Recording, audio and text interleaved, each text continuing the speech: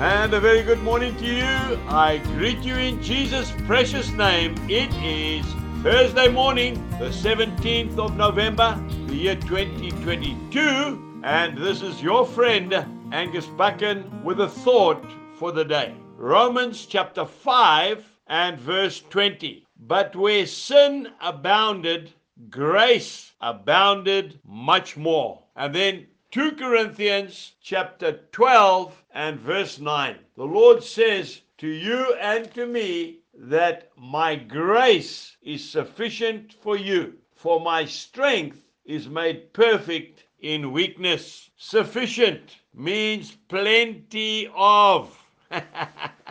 That's right. Sin threatens us with death, but grace invites us into life. Isn't that beautiful? Just like light overcomes darkness, you walk into a dark room, you switch on the light, and what happens? The darkness leaves. It has to. It cannot be where there is light. And Jesus Christ is the light of the world. Grace is for free. You can't earn it. You can't work for it. You can't even study for it. You can only receive it. And you see, that's why foolish pride keeps us from it. You know, I was brought up in the old school. If you can't afford it, if you can't pay for it, then you don't take it. And it was a very hard lesson for me to learn when I became a follower of Jesus Christ. And that is that I have to receive His loving kindness, His grace for free, because I cannot pay for it. Ephesians chapter 2 and verse 8 is a very beautiful scripture. It says that you and I have been saved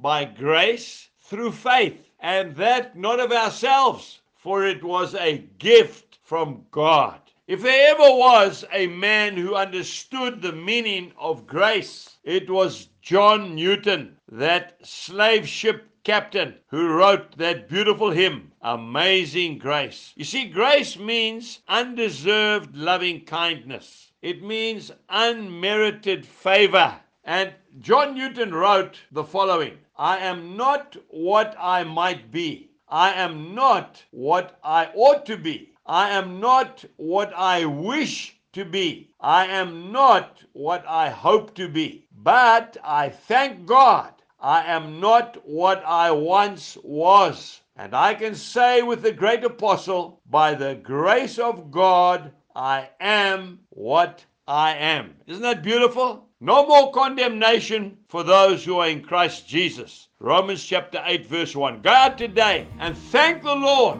that by grace we are saved. Jesus bless you and goodbye.